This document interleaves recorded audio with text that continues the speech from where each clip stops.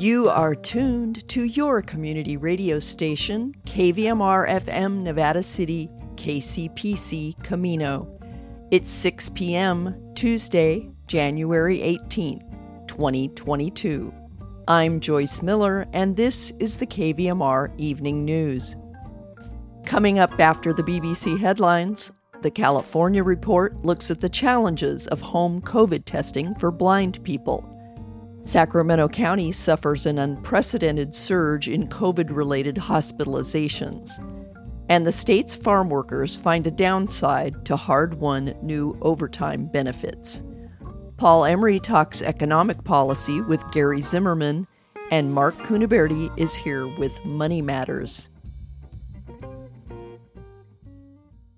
This is the California Report. I'm Alex Hall in Fresno. Starting tomorrow, Americans can order free at-home COVID-19 tests at covidtest.gov. The federal program is set to provide 500 million tests across the country. To start, people will be able to order up to 4 free tests per residential address. And the Biden administration says the tests could ship in 12 days or less. That's welcome news here in California, where we've gotten used to testing outages at pharmacies and jam-packed walk-up testing sites. But even if tests become more readily available, there are other barriers to entry for certain communities.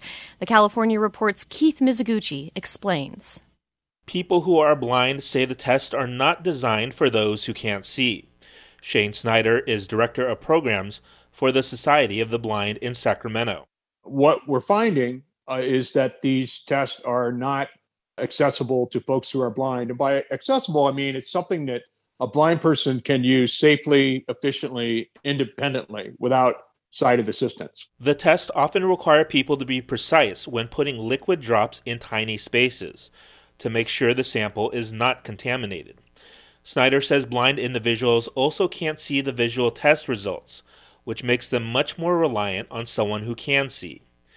And while many people who are blind live with family, friends, or loved ones who can help out, others are quite independent, doing everyday activities by themselves. For those individuals, the COVID tests are proving to be a frustrating challenge. In-person testing can also be difficult, especially for those who rely on public transit. With the rapid rise in cases, Snyder says some just don't want to take a chance. There are people out there who are making the choice to protect themselves by staying at home and not going out to get a test and just riding it out and hoping that they're not going to expose themselves and get infected. Snyder says he hopes companies that produce these tests consult with his organization and other advocates for the blind, because the need is out there and they have a tangible solution. For the California Report, I'm Keith Mizuguchi.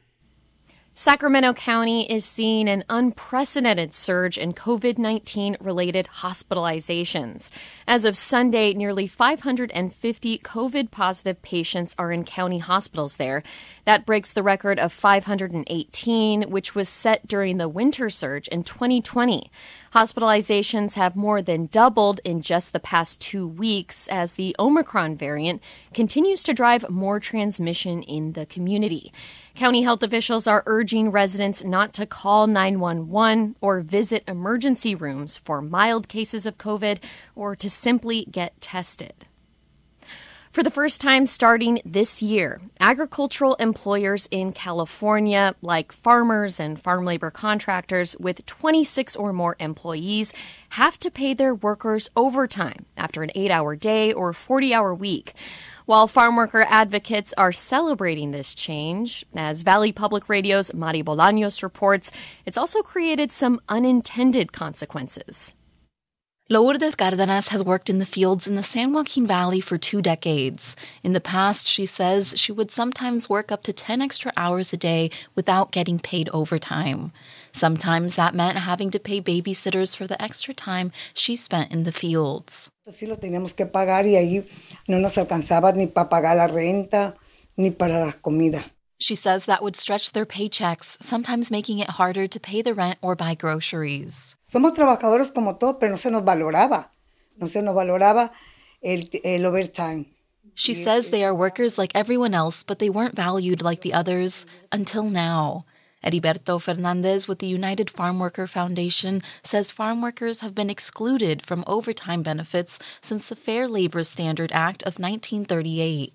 Back then, agricultural workers were mostly African American workers, and they were excluded from the New Deal. It's now Mexican American farm workers that are mostly picking our fruits and vegetables. And the same rule, continued. This injustice continued. He says it's taken 80 years to expand these benefits to farm workers. It's a very historic and momentous occasion for farm workers that they now, in the first time in the history of agricultural labor, they have the same rights as all other Californians do. And he says farm workers will be able to spend more time with their families. Before this law, farm workers usually worked 10 hours a day or 60 hours a week. But Ryan Jacobson with the Fresno County Farm Bureau says these new requirements will push many farmers to limit workers' shifts to 8 hours a day or 40 hours a week to avoid paying the overtime. And Jacobson says it's not just farmers who could benefit from these longer weeks. There are seasons when working longer hours some parts of the year make up for the other times. When they aren't able to work because there's not as much availability of farm agricultural work than there is at other times. He says since the passage of this law, growers have started replacing some of their more manual labor crops like citrus fruit with mechanized crops like nuts. Back at Lourdes Cardenas' house in Fresno, her partner Erasmo Venegas is just coming home from a day in the fields trimming almond and pistachio trees. He says he's worried about these new changes. He used to work 6 days a week, but he says now his employer isn't allowing it. Eso es malo porque sí, porque es malo para eso es malo para nosotros porque no llevamos ni a las 40 casi. He says it's bad. They're only giving them 40 hours and it's just not sufficient. He says he might take on a second job on Saturdays to make up for the lost income. But Lourdes Cardenas is optimistic that come spring, farmers will have to pay farm workers overtime or they won't be able to complete their harvests. For the California Report, I'm Adi Bolaños in Fresno. And that story was part of the Central Valley News Collaborative, which is supported by the Central Valley Community Foundation, with technology and training support by Microsoft. Support for the California Report comes from Paint Care, now with 800 drop-off sites in California where households and businesses can recycle their leftover paint. More at paintcare.org. Personal Capital, helping people take control of their finances with financial tools and objective advice from a fiduciary advisor, personalcapital.com, and Eric and Wendy Schmidt, whose philanthropy includes Schmidt Futures, focused on finding exceptional people and helping them do more for others together, on the web at schmidtfutures.com. And that's the California Report for Tuesday, January 18th. We're a production of KQED Public Radio. I'm Alex Hall. Thanks for listening. In regional news, the Nevada County Board of Supervisors will meet Wednesday at the Gold Miners Inn in Grass Valley to kick off its annual workshop. The board will review its priorities and fine-tune objectives for 2022, according to reporting from ubinet.com. No formal action or votes will be taken. Wednesday, the board will report on the state of the district, focusing on topics including economic development and emergency preparedness. On Thursday, the agenda will include cannabis, homelessness, housing, and broadband. Friday, the county will review and finalize its objectives. During such special meetings of the Board of Supervisors, public comment is only taken on agenda items. For this meeting, the public can only comment at the beginning of the first meeting day, which is Wednesday. The deadline is passed for leaving written comments, but the public may comment in person. The public can watch the meeting from inside the Gold Miners Inn ballroom or at the My Nevada County website, on Nevada County Media Channel 17, or on Sudden Link Channel 78 in Eastern County. The Nevada County Building Department has announced that residents needing serious repairs from damage caused by the late December snowstorms will receive priority permitting and have local fees waived through the Nevada County Community Development Agency. Craig Griesbach, the building department director, said the goal of these types of fee waivers and having an expedited permitting process is to help the community build back quickly in a cost-effective way. The county's December 27th emergency proclamation made the fee waivers available to properties that require major permitted repairs, including electrical damage, structural roof repair, septic and well repair, deck reconstruction, and foundation repair. The fee waivers will cover permit fees for storm-related repairs through December 30th, 2023. A plaque honoring Leb Hirschman and the Jewish Gold Rush community was installed at Hirschman's Pond in Nevada City on Monday, according to the Nevada County Landmarks Commission. The pond was registered as one of Nevada County's newest landmarks by the Board of Supervisors on July 13, 2021. Hirschman's Pond is what remains of the hydraulic mine operated by Nevada County pioneer Leb Hirschman. The plaque was installed by the Nevada County Historical Landmarks Commission with the cooperation of the Greater Cement Hill Neighborhood Association. Ubinet.com reports that the Cinderella Project, a nonprofit that provides free dresses and other attire to high school students for proms and other special events, has become part of Bright Futures for Youth.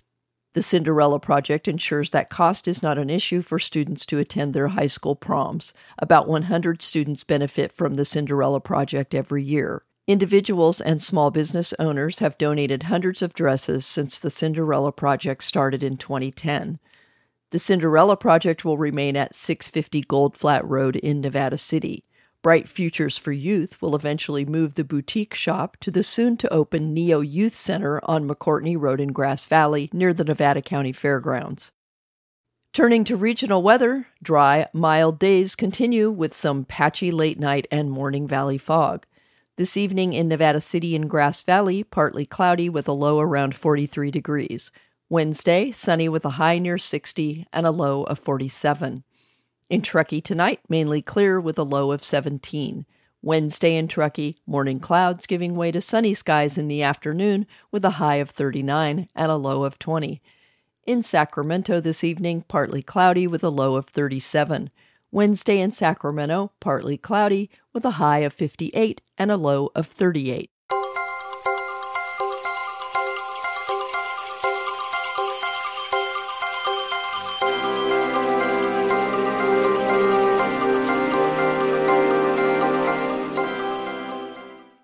Next up, KVMR's Paul Emery talks to economist Gary Zimmerman about the president's nominees to the Federal Reserve Board. How might the Fed respond to the mixed messages the economy is sending, especially the pressures on inflation?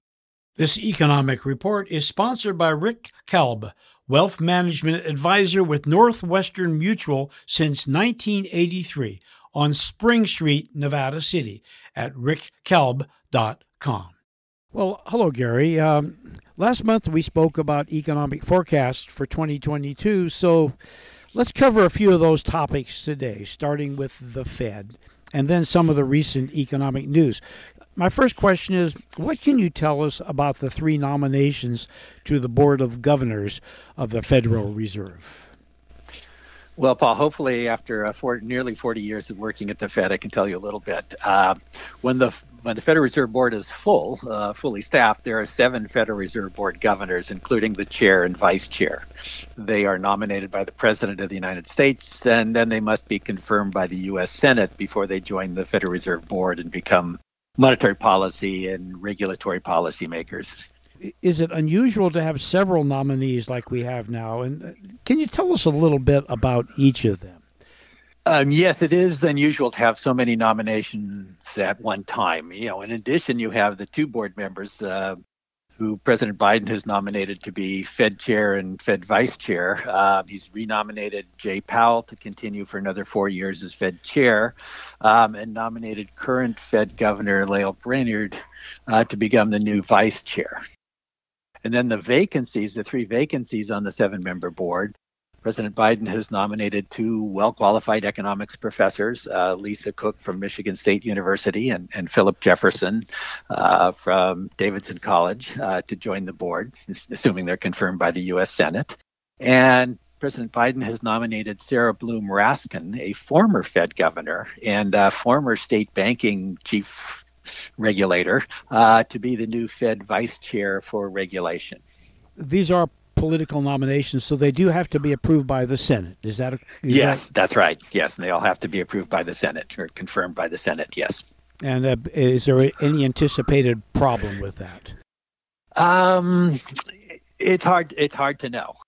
My quick read of it is that they're well qualified. It would be a very diverse board. It actually would probably be the first time the board had a majority of women as Federal Reserve governors as well.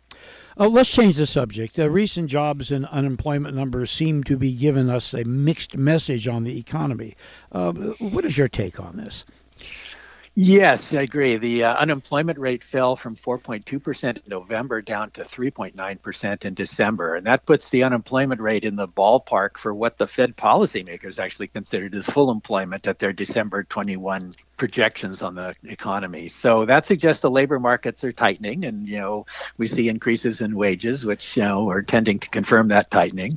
On the other hand, the payroll job numbers only increased by about 200,000 jobs in December, well below what most forecasters were expecting. But that's only a 1 month number, and you've got COVID, having an effect as well. But that's also, 200,000 is well below the pace of jobs that were created last year when there were 6.4 million payroll jobs added in 2021. That's the most by a long shot ever, at least since the data have been collected. So, obviously there's some weakness and disruptions in the economy as a result of COVID.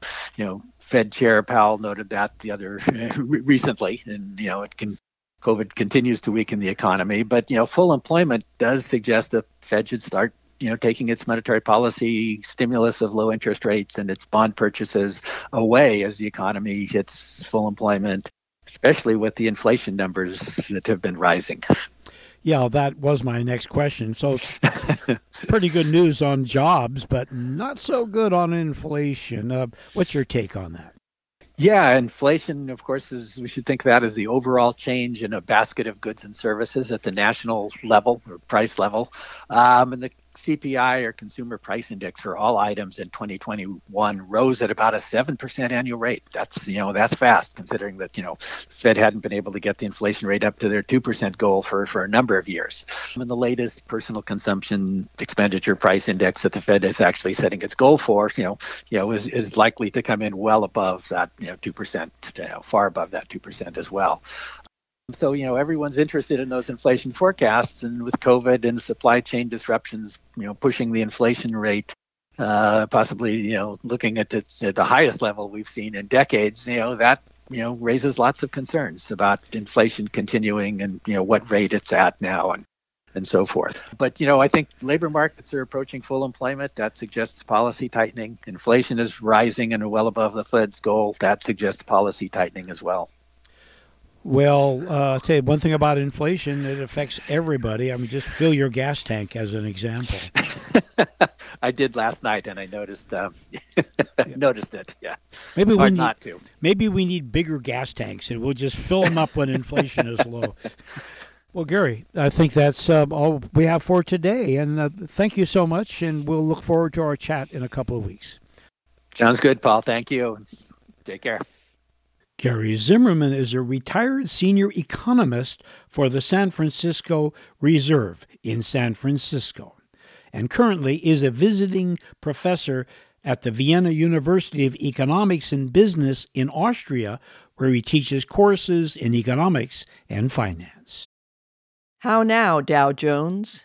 Do you ever wonder why your investment portfolio doesn't follow the ups and downs of the indexes that show up on the weekday news?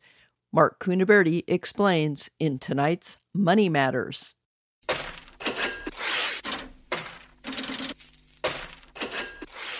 Welcome to another edition of Money Matters. My name is Mark Cunaberti. Many investors wonder why their investment portfolios don't keep up with the major indexes they see on the evening news. Specifically, there are the Dow 30, the NASDAQ, the S&P 500, the Russell, and a plethora of other perhaps not so well-known indexes whose coverages span the globe. Indexes measure a basket of stocks that are in that particular index. For example, the Dow encompasses 30 stocks thought to represent a broad base of industries in the United States. One cannot invest in the index per se, as it only is a measuring stick for the stocks in it. Like many other indexes, their makeup is adjusted according to what metric The measuring method stipulates one can buy the stocks measured by the index, but because adjustments are made to that index from time to time, it would be difficult to mirror the index exactly. There are funds that attempt to replicate the measuring metric of the underlying index, but the key word here is attempt. Most of these funds, however, do a pretty good job at least coming very close to replicating in its movements the index underneath the fund. Because these funds do mirror the subject index,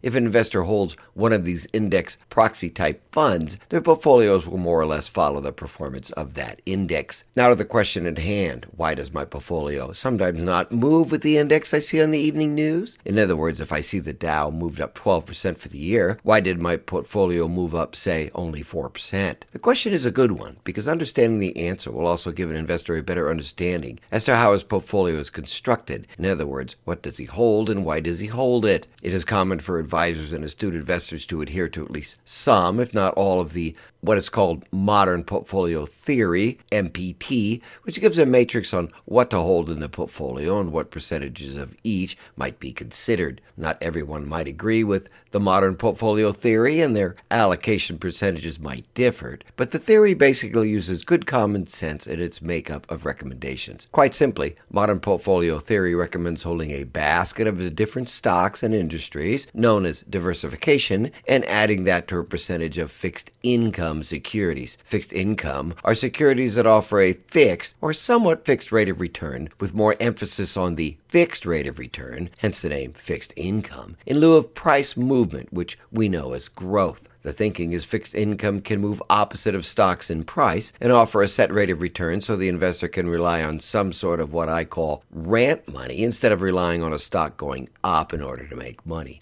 Fixed income is usually debt instruments such as bonds, notes, or other types of debt, and also would include preferred stocks and certain funds and baskets that encompass similar instruments. Fixed income, although has the word fixed in it, does not mean the price cannot move, and therefore it does not mean it cannot go down in price. Fixed income holdings can move up and down. It is thought, and historically verified, however, more often than not, that fixed income can be more stable than traditional stocks. Fixed income also has a tendency to move in the opposite direction of stocks as investors gravitate from taking more risk in an up market and then selling off their fixed income holdings to go for higher returns in stocks. When they're nervous, however, investors may sell stocks and buy more fixed income for the perceived safety holding that fixed income historically has demonstrated. Because of the relationship of the inverse movements of fixed income and traditional stocks, which means they move in opposite of each other, but not always. Their price movements may often offset each other, and therefore they may handcuff the portfolio's total return when compared to the indexes in general, and as a result, portfolio performance often lags the gains or losses of the major indexes. Fixed income may lose money and may at times move in concert with stocks and do not guarantee against losses. Returns may not be guaranteed, and modern portfolio theory does not guarantee performance nor prevent losses. Past performance does not guarantee future results, of course. Investing involves risk. You can lose money. This is not a recommendation to buy or sell any securities and is not represent the opinion of any bank, RIA, or brokerage firm. I hold a BA in economics with honors and host Money Matters Radio on 67 stations nationwide. My website is moneymanagementradio.com, where everything is free, our way of saying thank you for listening to your community radio station. I hold California Insurance License OL34249, and I'm a Medicare agent approved in the state of California. That does it for this edition of Money Matters. My name's Mark Kunaberti.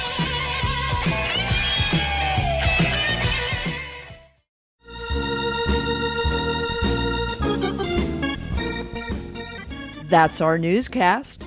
Coming up next at 6:30 on Educationally Speaking, host Scott W. Lay talks to Silver Springs High School students about a new way of conducting school discipline, a restorative process run by the students themselves. At 7 p.m., it's Democracy Now! With Amy Goodman. At 8, more of the music you love with Mikhail Graham's The Other Side. And at 10, Rock Outside the Box with Rue Cantata. The KVMR Evening News is produced by KVMR News Director Claudio Mendonça and airs every weekday at 6 p.m. Check out our website, kvmr.org, to hear expanded versions of many of our stories and interviews. Or listen to the KVMR Evening News wherever you get your podcasts. This is Joyce Miller wishing you a safe Tuesday evening.